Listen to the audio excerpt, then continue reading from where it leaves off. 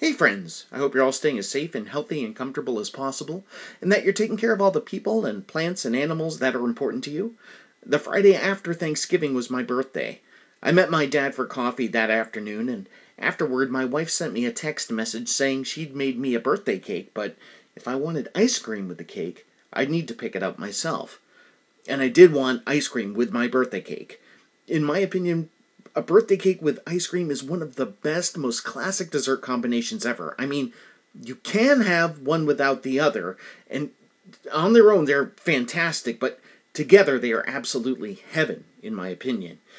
Anyway, I drive over to a supermarket and I go directly to the freezer section and I find a quart of coffee ice cream. That's my favorite flavor these days. And I go get in line because there was no self checkout at the supermarket.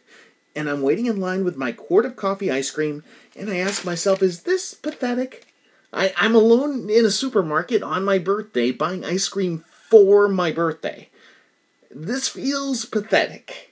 And while I'm standing at the register feeling sorry for myself, I look next to me and there's a woman who appears to be of South Asian descent, and she's next in line behind me, and she's unloading her carriage, and she's got a big, beautiful cake decorated in blue flowers made of frosting, and she also has a couple cupcakes, and she has a box of colored cake candles. And I lean over slightly to look at the top of the cake she's purchasing, and it says, "Happy Birthday" on it. And I say, "Pardon me, I couldn't help but notice you're buying a birthday cake. Is today someone you know's birthday?"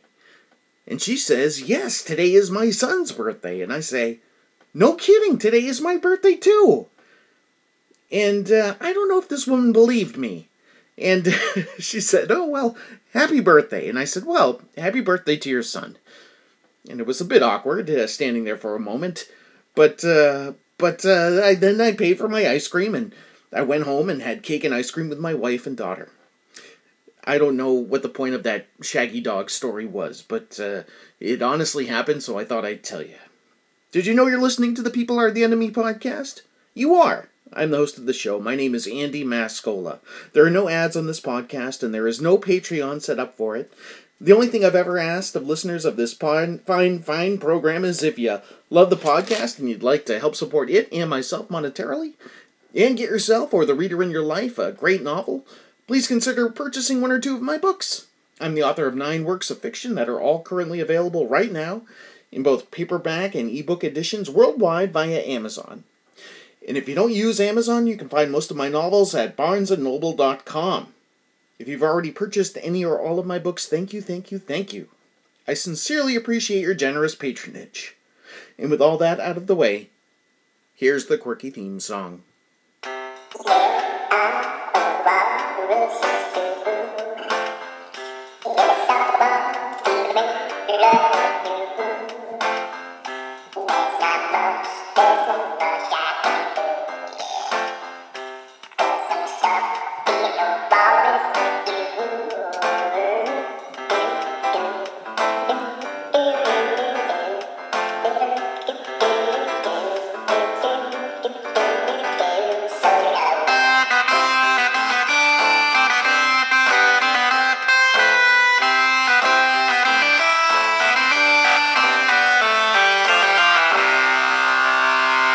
Hello, People Are the Enemy listeners. This is episode 201 of the People Are the Enemy podcast. Thanks for checking it out. Thanks for spending time with me. It's good to see you. Good to have you along. I hope you're doing well. If you celebrate Thanksgiving, I hope your Thanksgiving went well. If you wished me a happy birthday, thank you for doing that. I appreciate it. It was nice to hear from you. Much appreciated. Holy moly. You know, it's the end of the weekend right now while I'm recording this, and I gotta admit, I spent a good portion of the weekend watching Get Back, that Peter Jackson documentary about the Beatles. Do you know this? It was the 60 hours of footage that had been collected when the Beatles were recording a film for the making of their album Let It Be. And basically Peter Jackson, who you may have remembered was the director of the Hobbit movies and the Lord of the Rings films. And he decided to continue with the trilogies and make a I think it was what amounted to about 8 hours a trilogy of the making of of the making of Let It Be the movie, which was basically the Beatles performing in Twickenham Studios with cameras all around them, and eventually they moved to Apple Studios, their own studio, and then ultimately, what culminated in them performing on the roof of Apple Records, their recording studio there in London. And man, I got into it, man. I love it. I mean, I'm a music guy, and of course I'm a Beatles guy. So, I thought, like, I watched the first one, and the first episode was so compelling. I watched it twice. I literally watched part one 2 times. I think between Friday and Saturday, and then between Saturday and Sunday, I watched parts 2 and 3. And holy moly, what a really, really cool document. Do you have to be a Beatles fan to enjoy it? Yeah, I'd say it definitely helps. I mean, there's so much of the documentary is them just kind of shooting the poop and them just jamming and figuring things out. I don't know if it would be entertaining if you're not a Beatles fan. Honestly, it's that kind of film. But who doesn't love the Beatles, right? I mean, just literally just like watching them, is just so entertaining.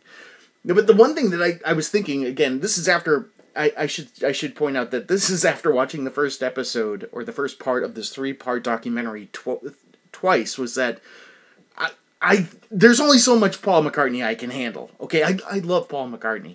All right, don't get me wrong. I mean, I love Paul McCartney, but and my wife and I have said this before between each other, is that it's incredible that Paul McCartney could write one of the greatest songs that we think is one of the most wonderful, amazing, greatest songs ever recorded, that being Blackbird. First song we actually played forever for our daughter when she came into the world. We just thought it was just that incredible. But the same man who can write Blackbird, which is, again, this beautiful, beautiful song, he also could write Simply Having a Wonderful Christmas Time, which is perhaps the worst song in the world. And I know there's people who disagree with that. Okay, I get it. I know that there's folks who like that song, but my point being, there's only so much Paul McCartney that I think I'd be able to take if I was around, during those Get Back sessions, or this, for the making of this, the Let It Be album, that was recorded, because Paul is constantly talking, and I understand he's an intelligent person, and oftentimes he's talking about very interesting things, but other times I'm just like, oh my God, I like this guy. I couldn't imagine, because you've seen Paul McCartney, you know how he is. He's very gregarious. he's he's got a certain style, and yeah, man, I don't know. I just could imagine, like, me just, like, being there and just saying, like, hey guys, I'm just gonna go. I'm gonna run down the street, get a coffee. Anybody need? Like, just needing to get out, and toward the end of, like, the Twickenham sessions, I think, like, George doesn't show up for a couple days, and I'm like, I get it.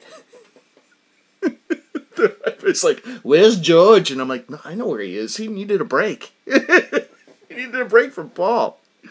Paul can be a lot, but don't get me wrong. I love the Beatles, and I love Paul. Okay, but I'm just saying, in that context, there was only so much Paul you could take.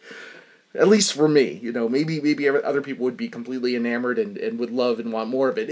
It seemed like anybody who came to those sessions, and there were a lot of people coming in and out, were just like, oh, Paul, kind of like around him, and kind of like, and Linda shows up, Linda Eastman, Paul, I don't know if was married to her at the time, but she shows up there, and she's the sweetest thing ever, you know what I mean? And you could tell that she really loves him, and he seems fond of her, but, it's that sort of thing where, it's the Paul show whenever he's in the building, you know what I mean? Oh my God, and I'd be like, oh man, I don't know if I can handle this, I don't know, man. And I'll tell you who came off a lot cooler than I thought.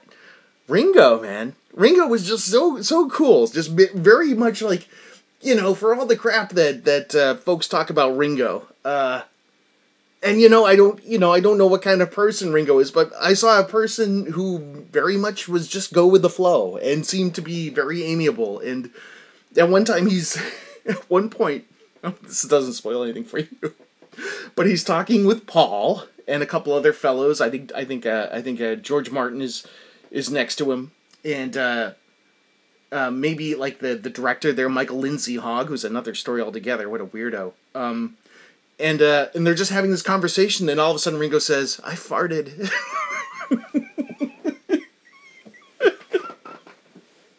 And it's all very serious, and then Ringo's just like, I farted.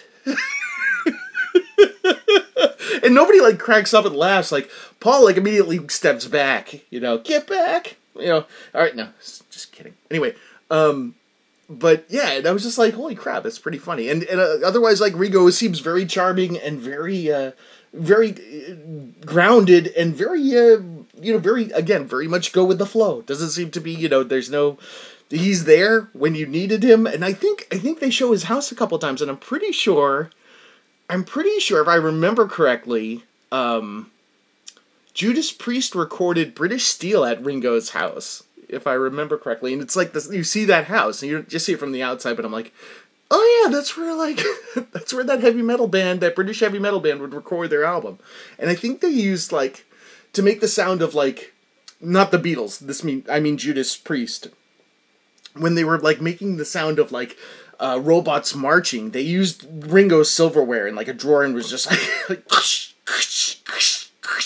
literally recorded the album in his house and used his Ringo's silverware to make the sound of what was supposed to be giant robots marching or something like that. It's kind of a funny story. Anyway, yes, Get Back, man, if you can. It's great. If you love the Beatles, you're gonna love it. That's all I can tell you. You know what I mean? And yeah, there's a lot of just them having conversations about this and that, but there's a lot of magical moments where you see these songs that you love, literally coming together, no pun intended, and and them working them out, and it's really, really incredible. That's really all I've got for you guys. I hope you have a great week, and this has been episode 201 of the People Are the Enemy podcast. Our theme song is Walrus Love by Nokia Ocean. You can find that song and more at pizzapuppies.bandcamp.com. My name is Andy Mascola. You can purchase my novels via Amazon and other online book retailers in both paperback and ebook formats for as little as $1.99. Thank you for listening. Thank you for subscribing. We love you. Peace.